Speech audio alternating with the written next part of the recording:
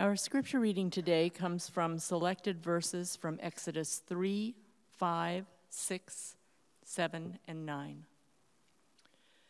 Then Moses said to God, "If I come to the people of Israel and say to them, 'The God of your fathers has sent me to you,' and they ask me, 'What is his name?'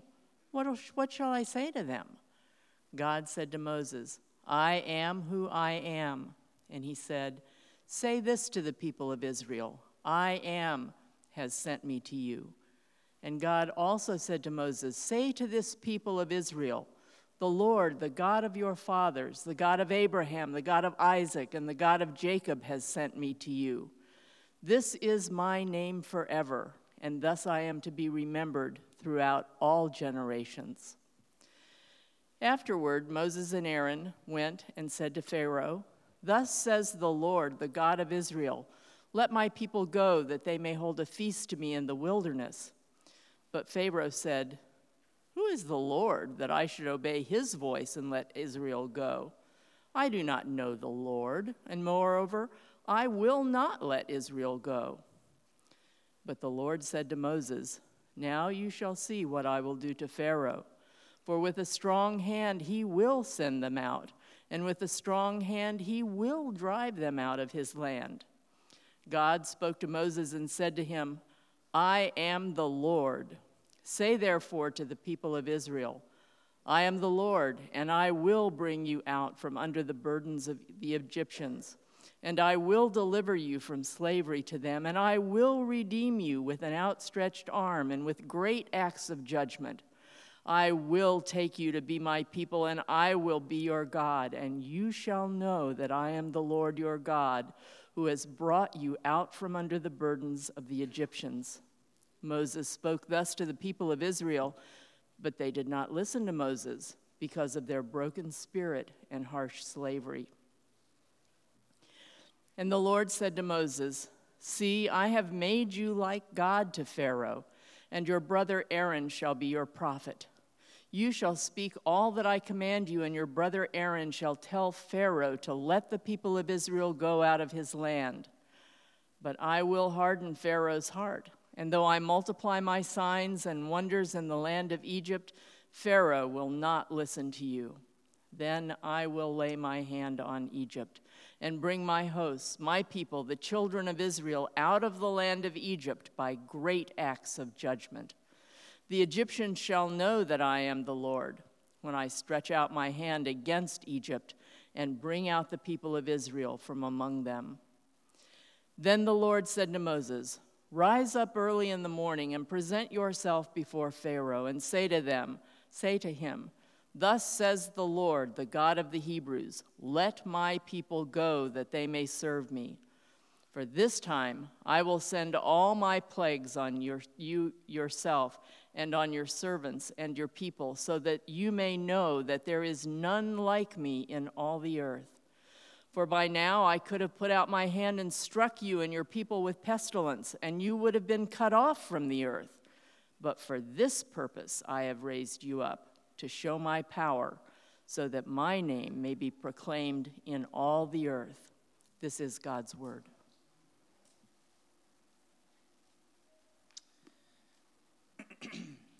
Amen. Thank you, Susan. So good morning. Good to see you. What a great day. What a great day. Lots of Jesus points ready for you today. You came to church this morning. Jesus points. Cha-ching, cha-ching. We're going to ask you to come to church twice on a rainy, cold day in Florida. Lots of Jesus points. So come tonight. I'm joking. Come tonight, and we don't believe in. We don't believe in Jesus points. I should say that for the guests here. It's just an inside joke. But I hope you will come back out tonight to be with us at 5 o'clock. It is one of the favorite things that we do all year. It'll be a lot of singing, a lot of people. So brave the weather as an encouragement. If nothing else, if you love me, come, because I'm in charge of that meeting. And so it's just fun to have all my friends there with me, okay? So please come. We continue this morning in a series in this book of Exodus. We're going to be doing this through Easter time. And this is a really big text, isn't it? A really heavy text, and we decided to do the whole thing in one shot, and so it's a very long passage. We tried to narrow it down, so Susan, thank you for bearing with that. And there's just a lot of, oh, wow, kind of moments as you read through this story. It is the story of the plagues that God is bringing on Egypt. It's a series of 10 plagues, and if you're not familiar, let me just say that I'll just kind of outline them very quickly. So it's a back and forth between the God of Israel and the Pharaoh in Egypt, who's been holding his people captive in slavery. And God is coming to redeem with an outstretched arm of power. And these plagues are the signs of his power to bring his people out from underneath their slavery. And so the first plague is the Nile River being turned to blood. And then the second plague after that is that the frogs come out of the Nile and they go everywhere, in the bedrooms, into the kitchen, into the food, into the ovens. It's pretty gross. The third plague is a plague of gnats or mosquitoes that would come and bite and just kind of, cause, if you've ever been, at a soccer field in a spring evening when the mosquitoes come out right after night falls, it's just, you just can't even sit down because they're so annoying. Fourth plague were flies came, something like horse flies that bit, something like that, which led to the fifth plague, which was a disease that fell upon the livestock, so that the livestock of Israel were killed. And then the sixth plague, boils broke out on both the livestock and the people, these painful sores that caused a lot of pain and grief. The seventh plague is a plague of hail. It kind of gets taken up a notch there. Hail falls from heaven that destroys whatever's left of the harvest and the livestock. And as if that's not enough, the eighth plague, there are locusts that come to finish off the crops and cause famine among the people. The ninth plague is a plague of darkness, but it's something more than darkness. It's like the wording there in the original language is like a darkness you can feel. Do you know what I mean? Like a deep darkness, like a darkness that isn't just dark skies. It's like a pervasive, like foreboding darkness that fell for 3 days upon the land, leading, and we're going to talk in detail next week about the 10th plague, which was God's ultimate act of judgment against this people in the death of the firstborn sons of Egypt. And from there, he brings his people out. But what you see here in all of this, these long stories and texts here, is God is sending Moses to confront Pharaoh with his demand that Pharaoh give up the people who are God's by right so that they might serve him and worship him, no longer serving Pharaoh, but serving the Lord, who is their rightful master. And the question that hangs in the air as you read these texts is, will Pharaoh obey? And if you know there's a lot of going back and forth about this, isn't there? Will Pharaoh obey? Well, it looks like he will, and then it looks like he doesn't, and it kind of, there's a wrestling match that takes place. So verse 2 of chapter 5, if you can find it there in what's printed, who is the Lord, Pharaoh says, that I should obey his voice? That really is our focus this morning. Who is the Lord that I should obey his voice? And there's a back and forth struggle because we're getting a picture of what it's like to obey God for all of us. In all of us, there seems to be this back and forth struggle of trying to wrestle our hearts into obedience. And so God sends a judgment, and then out of distress, Pharaoh says, okay, you're right, yeah, you can go, you can do what you want. I recognize and admit that this is what should happen. And then the plague stops, and he relents, and he pulls them back in. It's the whole, as soon as I think I'm out, they pull me back in kind of thing, right? The Godfather reference, if you get that. I mean, they can't get away from his clutches. And so it's this high drama, high tension situation. Now, it's important to remember when these stories were first written and to whom, because that's where we find the meaning of what's being told to us here. It's a basic principle of Bible interpretation. And we believe, I think we've said this, and if not, say it now, we believe that Exodus as we have it today was written to the next generation of people who were brought out of slavery, but then wandered in the wilderness on their way to the promised land for 40 years. And so these stories were written to that new generation of people to remind them of these events that had taken place and to call from them the same kind of obedience that the original people participating in these things would have had. So they needed to ask the question, will we obey? Who is the Lord that we will obey? Will we obey the one who's being revealed to us here? So the nation of Israel, who, by the way, was called Israel because, do you know what the word means? It means those who wrestle with God. Much like Pharaoh's wrestling with him here, had to wrestle with that question. They needed to answer the question, who is the Lord that we should obey him and do what he's called us to do. So these stories were told to answer that question and to call out their obedience. And so because we're here millennia later, we have to answer the question too. And these stories are crafted to answer the question and to call out from you and me our unrivaled, unyielding obedience to the Lord. Will we obey? Who is the Lord that we should obey? Is the question that we have to answer this morning. And so here, there are three things really that we see from this text that help us get to an answer to that question. The first thing the text does is it shows us why we don't obey God. The second thing it does is it shows us why we should, because of what's revealed about him here. But then thirdly, and where we want to end is, the text also, I think, points to how we can obey him. And those are the 3 points in the outline that I've given you, if you see it there in the worship folder in the insert that we've given. So why we don't obey God, why we should obey him, and how we can obey him, all of that's in this text. And so let's walk through it together this morning, if you would, beginning with just this question, why don't we obey God? Why do we find it so hard to obey him? Why is obedience so difficult? And as it was for Pharaoh here, as it is for most of us. And the answer to that question is that we don't obey him because we don't know him. We don't obey him because we don't know him. Or we should say, we don't obey him because even though we may know him, there's still ways that we know but don't know about him. That is, the sin underneath every sin is unbelief. Now, we say this all the time, that every behaving problem is a believing problem. Or turn that around, to say that the key that unlocks power for spiritual transformation is to come to know and to believe and to rely on God's love and power, that his arm really is an arm that stretches out to save. Who is the Lord?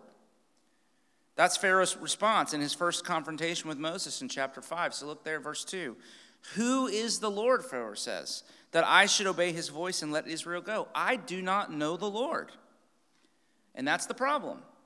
But it's not just a problem for Pharaoh, it's a problem for the Israelites as well, and for us. They did not know God either, and sometimes we act as if we don't as well. So down in chapter 6, verse 9, it says that after Moses went to Pharaoh and was so soundly defeated and rejected, and Pharaoh didn't listen to him, he went to the nation of Israel expecting to at least be received by them, but we're told that he was just as soundly defeated, and that they didn't listen to him either. So chapter 6, verse 9, it says, he goes to Israel after having been to Pharaoh, and it says they did not listen to Moses because of their broken spirit.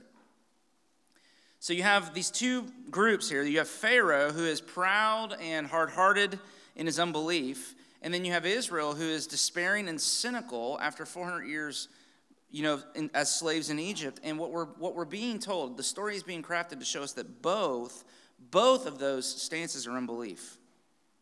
I mean, if you're proud, you may know God, but you're acting like you don't know him. Because if you really know him, once you know him, there's no shred of pride left in you. Once you know his grace, once you know his power, once you know how big he is and how small you are in comparison to how big he is, there's no possible way to be left prideful. But if you're despairing and cynical and having lost all hope, then you may know about him in some way, but the question kind of remains, do you know him personally? Because if you know his heart, if you know his love, if you know the legacy of his commitment to his people, then no matter how long you've had to wait, no matter how hard whatever you're going through is, it still should not lead you to despair and to lose heart, because he's a God who saves. Always. Without fail. Now, we need to take a look at each of those for just a minute. So if you would just look with me at both sides of this for just a second. So there's Pharaoh. Let's talk about him for just a minute. And obviously, he dominates the drama in these chapters. So in ancient Egypt, the Pharaoh was a mediator between the gods and the people. So if the people were down here and the gods were up here, Pharaoh was kind of in the middle. And his job was to learn the will of the gods and then to use whatever political power and influence and resources he had to make sure that their will was done on earth as it was being done in the heavens. And so when he says to Moses, who is the Lord that I should obey his voice? I don't know the Lord. He is actually being quite sincere. He knows the other gods. He knows the pantheon of gods in Egypt, but he has never heard of, or he truly does not know this Yahweh that Moses speaks of. And so the as the story unfolds, and as the Lord begins to flex his muscles, proving his supremacy over the gods of Egypt, proving that he is the true God and not the gods that Pharaoh has worshipped and served. Even then, instead of coming to his senses and falling on his face, he becomes even more proud and even more hard-hearted. And the question for us, I think, as we reflect on that part of the story is, how do we, or let's just say it this way, do you ever react to the way of God's working in your life like Pharaoh did? With a hard heart. When the Lord starts to wrestle control from you, do you open your hands and let him, or do you hold to control as tightly as you can? How are you like him in his unbelief? Well, but if that's not you, then don't think you're off the hook, because they're the Israelites too. And they didn't know the Lord either, though their unbelief looked very different. Even as the plagues unfold and God begins to prove himself, even as all of these things start to happen, they're slow to listen to Moses and believe his message, we're told, verse 9 of chapter 6, because of their broken spirit. So their experience there had broken them. They'd become cynical and unbelieving. And honestly, who could really blame them? 400 years of slavery. 400 years. It's a really long time. Life has a way of killing the dreams we dream. And it's so easy. It's too easy to become cynical and to lose heart. And so when God shows up saying through Moses in chapter 6, verses 6 through 8, I'm the God of Abraham and Isaac and Jacob. I'm the God of your fathers, and I have come to bring you up out of Egypt and deliver you from slavery and to redeem you and to take you from my people. Instead of being met with shouts of praise and adulation, and finally we've been waiting so long, what we're told is that they thought, yeah, right, we've heard this before. Nothing ever changes. And it can happen to us too, see. You can lose your joy.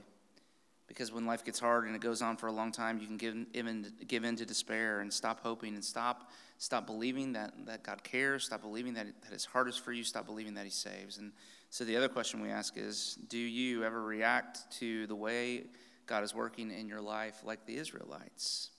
By giving in to that despair because it's unbelief. Are you there today?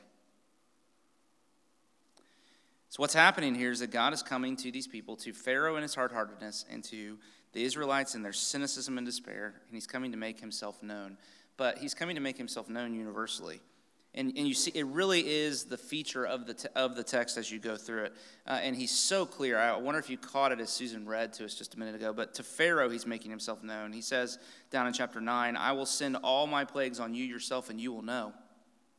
To Egypt, he's making himself known. So chapter 7, verse 5, the Egyptians shall know that I am the Lord when I stretch out my hand against Egypt and bring out the people of Israel from among them.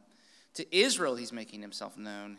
He says to them in chapter 6, verse 7, I'm the God of your fathers, and I'm coming to bring you out, and you will know that I am the Lord your God who has brought you out from under the burdens of the Egyptians.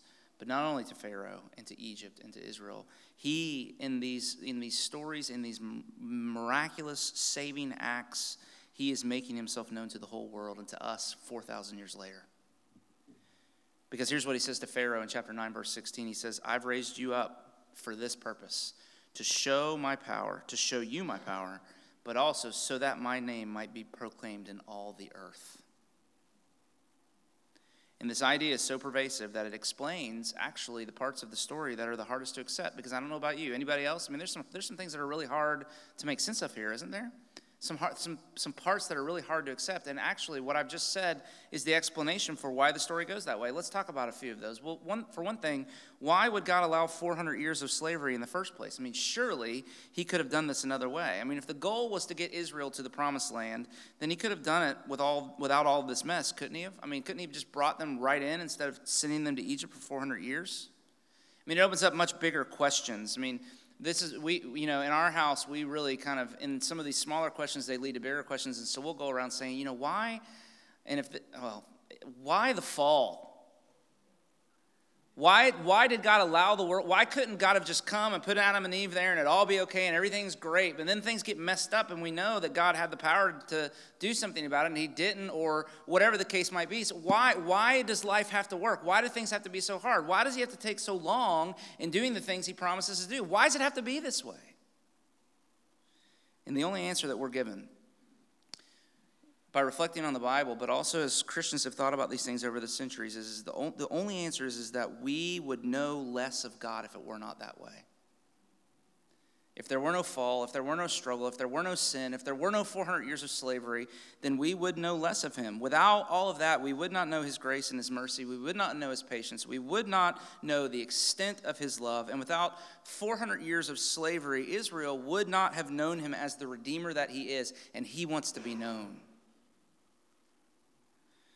And then there's the question of Pharaoh's hard heart. It says, on the one hand, it's a tricky part of the text. It says, Pharaoh hardened his heart. Well, then it says, God hardened Pharaoh's heart. And then there are times where it just says his heart was hard. And so, you're left to kind of say, well, which is it? And the theological answer is that it is never one without the others. That every time you read that Pharaoh hardened his heart, and every time you read that God hardened Pharaoh's heart, it's the same thing. What we're given in the text is not about Pharaoh's hard heart, is not how. We're given a very clear explanation of why it is that God allowed Pharaoh's heart to become hard so that this thing carried on longer than it needed to. And we're told very clearly, chapter 7, verses 3 through 5, it was so that God's signs and wonders could be multiplied in Egypt, so that the Egyptians would know that he is the Lord. So Pharaoh's hard heart, get this, okay? Pharaoh's hard heart, which drew out these, things to where there wasn't just 1 or 2 or 3 plagues, there was 10. It allowed God to put forth more evidence of his power and his love for his people to see and to believe. And so he says, for this reason, I raised you up to show my power. And the Apostle Paul, of course, picks this up in Romans chapter 9 to say that God's great end in all things is God.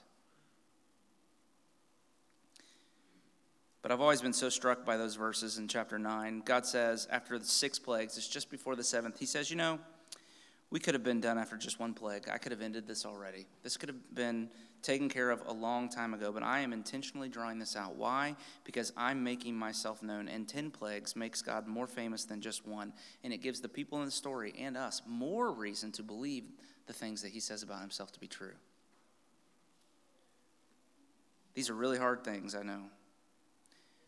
But I think the point is made in some of this, but also just consider this. Why would Moses be God's choice in the first place?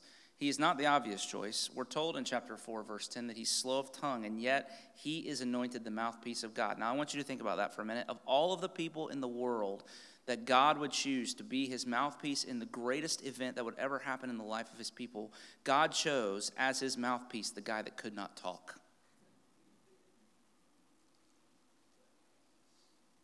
You with me? Why?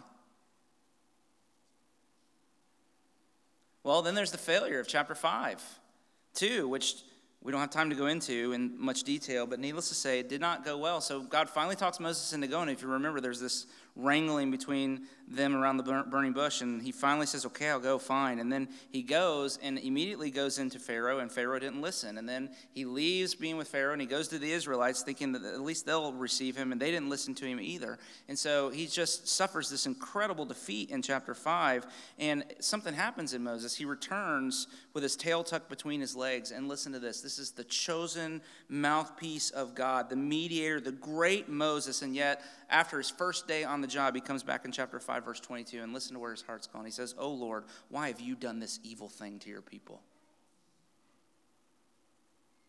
And it's a turning point in the story because it's there.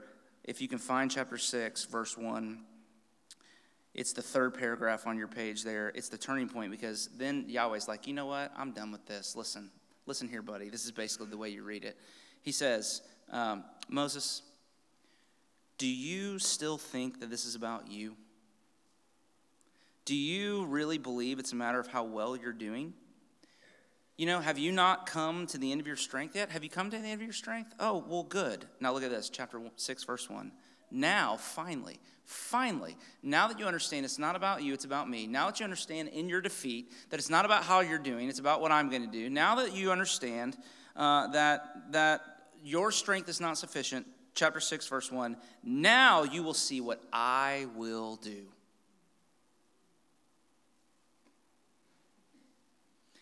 As if God's saying, I want you and everybody else to see what I will do, and I want you and I want everybody else to know that I'm the one doing it, not you. God wants to be known, because to make himself known is the greatest good that he can give. It's better than any earthly treasure, and it's why he takes his time. It's why he chooses to work with weak people and let them suffer defeat. It's why life is hard, and it's hard for long periods of time. It's why he waits. Did you notice? If you're reading Community Bible reading with us this week, it's my favorite thing. In Genesis chapter 18, God comes to Abraham and Sarah after years and years of his promise kind of lingering over their lives. And finally he shows up and says, this time next year, Sarah's going to have a son. And Sarah's in the other room. And do you remember she laughs and she says, what?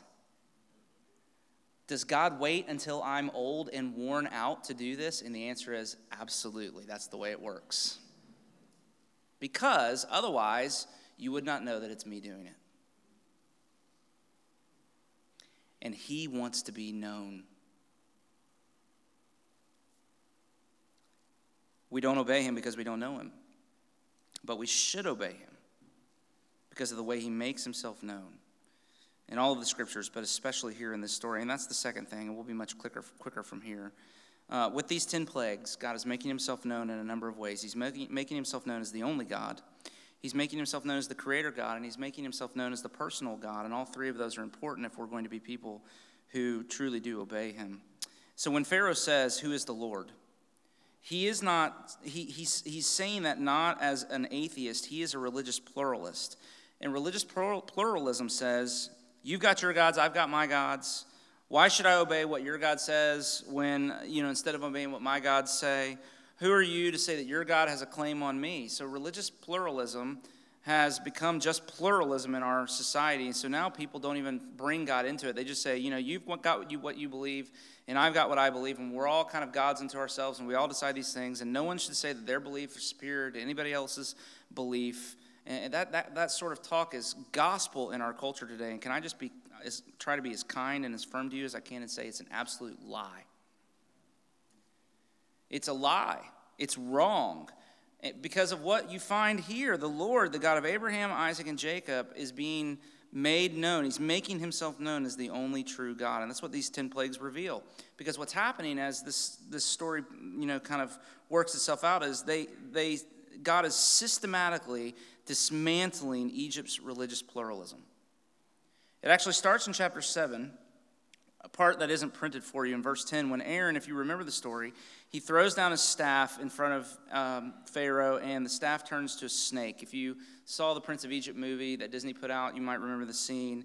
And then the Egyptian magicians and priests, they're able to do the same thing. They throw their staffs down, and they become snakes as well. But then, of course, Aaron and Moses' snake swallows their snakes and eats them. And so it's a parable that's taking place there at the beginning of Moses' ministry.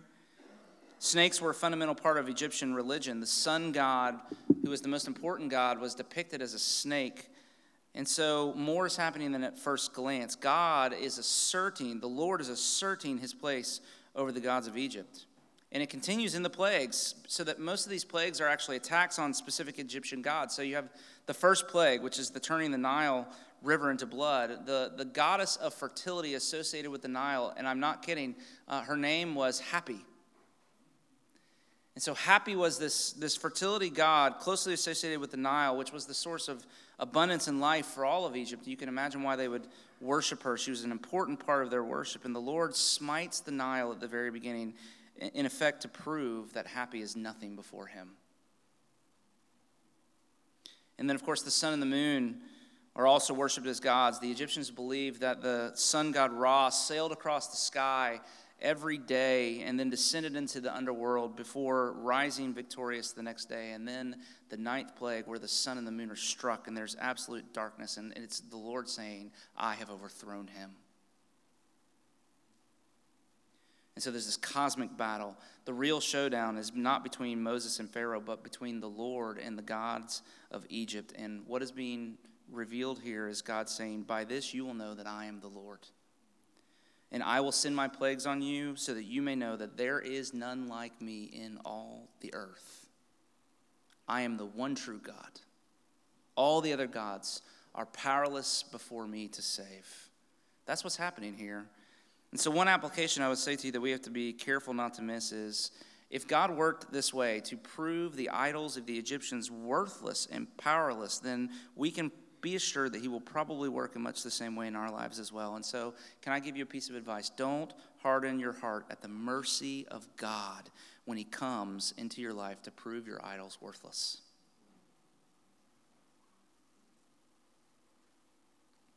You should obey the Lord because he is the only true God, but you should also obey the Lord because he's the creator God, and that's how he's revealed here as well.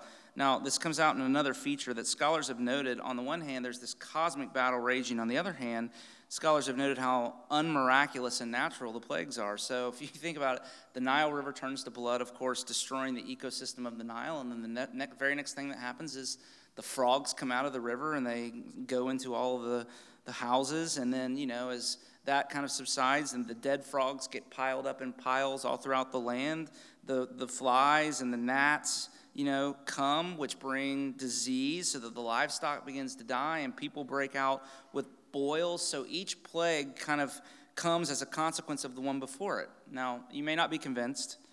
I don't know that I am completely, but it's so universally mentioned in the scholarship that I think there's something to it. But don't press the details. The point, I think, is this, that God could have done all of this with signs and wonders that weren't so easily explained through natural cause and effect. So why didn't he? And my answer is that maybe part of the message of what's being delivered here is the natural cause and effect of sin and rebellion against the Lord, who is the creator. Let me explain. Scholars have noted also that Exodus 5 through 10 is an undoing of Genesis chapters 1 and 2. So what's happening here in this story is that the world, as these plagues unfold, the world is reverting back to the pre-created chaos. The days of creation almost literally are being undone. It's like the days of creation in reverse until you get to the end in the ninth plague, when the darkness comes down upon the earth and you realize, holy cow, we're right back where we started in Genesis chapter 1, verse 2, before God created, when the world was without form and void and darkness hovered over the face of the deep. And so if the true God is the creator God, then to obey him is to enter into the flourishing and the abundance that characterize those first two chapters of Genesis. But to disobey him is to open yourself up to the chaos and ruin of the pre-created world. God's law is not arbitrary.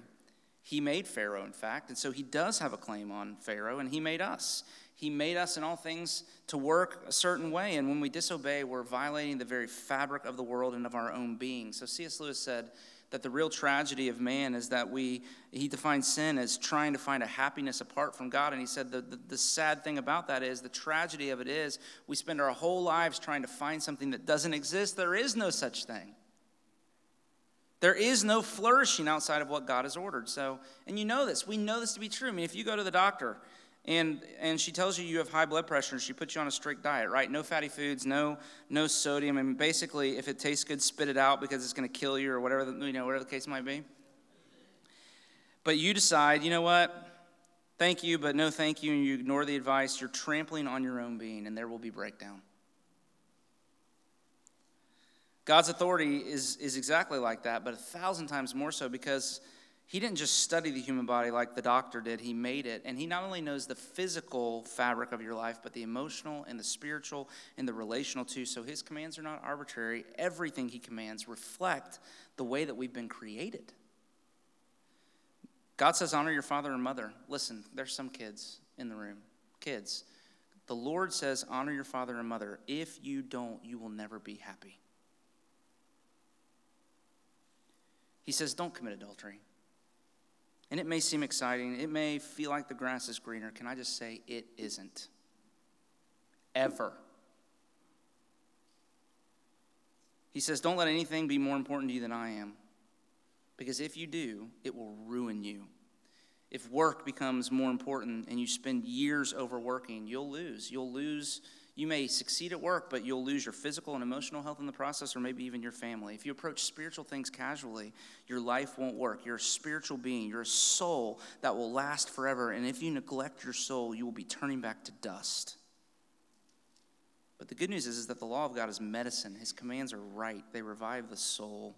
They rejoice the heart. So you should obey the Lord, we're told here, because he is the true God, the only God, but also because he's the creator God. But don't miss, and we're coming to the end here, lastly, obey him because he is the personal God. He is a name.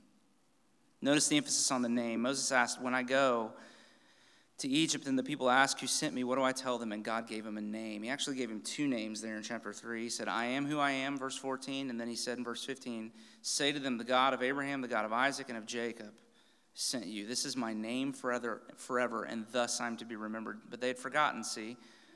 The people had forgotten his name, because that name, the Lord, that we're being told here is his covenant name. It's the reminder that he bound himself to the people, that they were exclusively his and that he should be exclusively theirs, that he was not like the gods of Egypt, not like any other god, really, that he wants to be known personally. You can know him personally.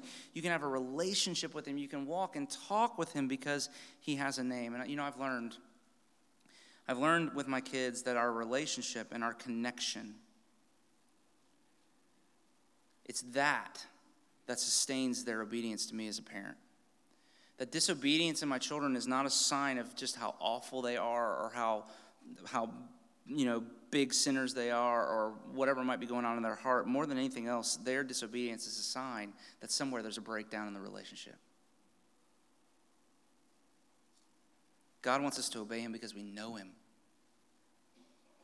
because we know his name, because we know what he's like, because we know his voice, and we obey him. And so we don't obey because we don't properly know him. We should obey because of the way he's made himself known as the only true God and as the creator God and as the personal God. But how? How can we know and obey him? Let's finish just with a couple of thoughts on that. How can we avoid unbelief? Either pride or despair. And it's funny how the Bible talks about this. In Galatians 4, for example, which Terry read a minute ago, Paul begins verse 9 by saying, now that you've come to know God, and then he kind of interrupts himself in the middle of his thought, and he says, well, now that you've come to know God, or rather, you've been known by God. Did you catch that?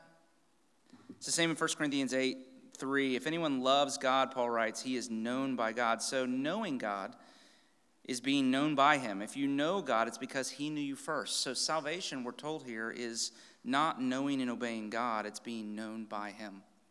And so at one point in the story, as you read along here, God makes a distinction. He says, this is chapter 8, verses 22 and 23. He says, I will set apart the land of Goshen where my people dwell, so that you may know that I am the Lord. So thus I will put a division between my people and your people. So he says, okay, now what I'm going to do is I'm going to treat my people over here much differently than I'm treating the rest of the nation. And by this distinction that I make, you will know that I'm the Lord. So the plagues happened in all of Egypt, except on some cases where the Israelites lived. So God made this distinction. But what we're told very clearly is it wasn't based on their behavior. It was based on his covenant love. Israel was just as sinful as the rest of Egypt, and yet they were spared. Why? We're meant to ask that. Why? Why is it? How could God do it this way? And the answer is because they were uniquely known and loved by the Lord. Because in Genesis chapter 15, when God made a covenant with their father, Abraham, the whole basis of the covenant was he slaughtered animals and put them on both sides in a covenant ceremony, and he passed through the pieces to signify that if he broke covenant, it should be done to him like the other animals. And then when it was Abraham's turn, because both parties typically would walk through to say, I own my responsibility of this, God said, no. And Abraham didn't pass through the pieces, only God did. And here's what that meant. It was God saying that if I fail you, may I be cut in two and cursed. But if you fail me, may I be cut in two and cursed. I'm taking responsibility for your part, and I'm taking responsibility for my part of the relationship. I'm taking responsibility for me and for you too. And the plagues fell on Egypt But not on Israel, because centuries later, the darkness would come down again as Jesus hung on the cross, bearing the curse of the covenant because of our failure. And if you're here and if your faith is in Jesus, then God's judgment is truly upon the world, but it is not upon you because he was judged in your place. And the darkness doesn't fall upon you. It fell, but it doesn't fall upon you because it fell upon him. The curse, the plagues don't come because he has redeemed us from the curse by becoming a curse for us. That's our gospel. So how can you know and obey God?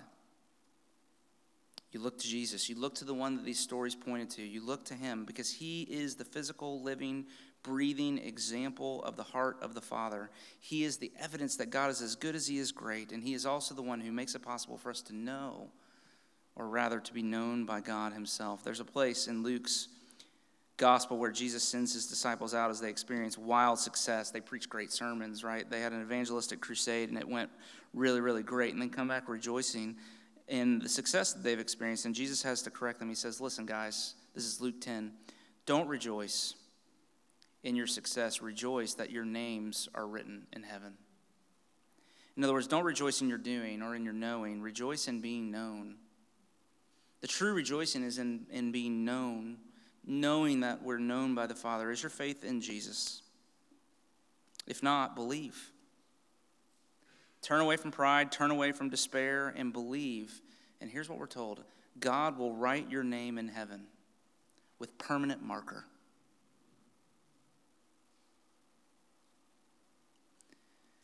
And then you can live in complete confidence and assurance. And it's that confidence and assurance along with the humility that comes from knowing that it is all grace, that it's all God's doing, that it's all what God has done and not we have done. See, that's the knowing. Who is the Lord? What's your answer? Let's pray.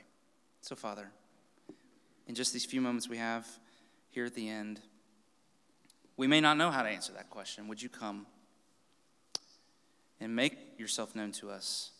Would you come and cause our hearts not to rush off to the next thing that's happening today, but to sit? And I pray we just have a moment here where we sit with that. Who is the Lord that we should obey him?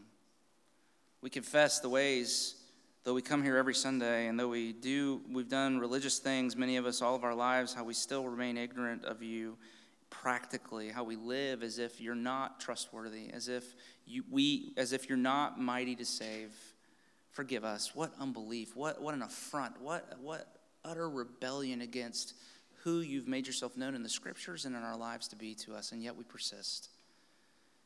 And so we would just cry out to you that we are slaves not to Egyptian taskmasters. We are slaves to our own pride and cynicism and despair.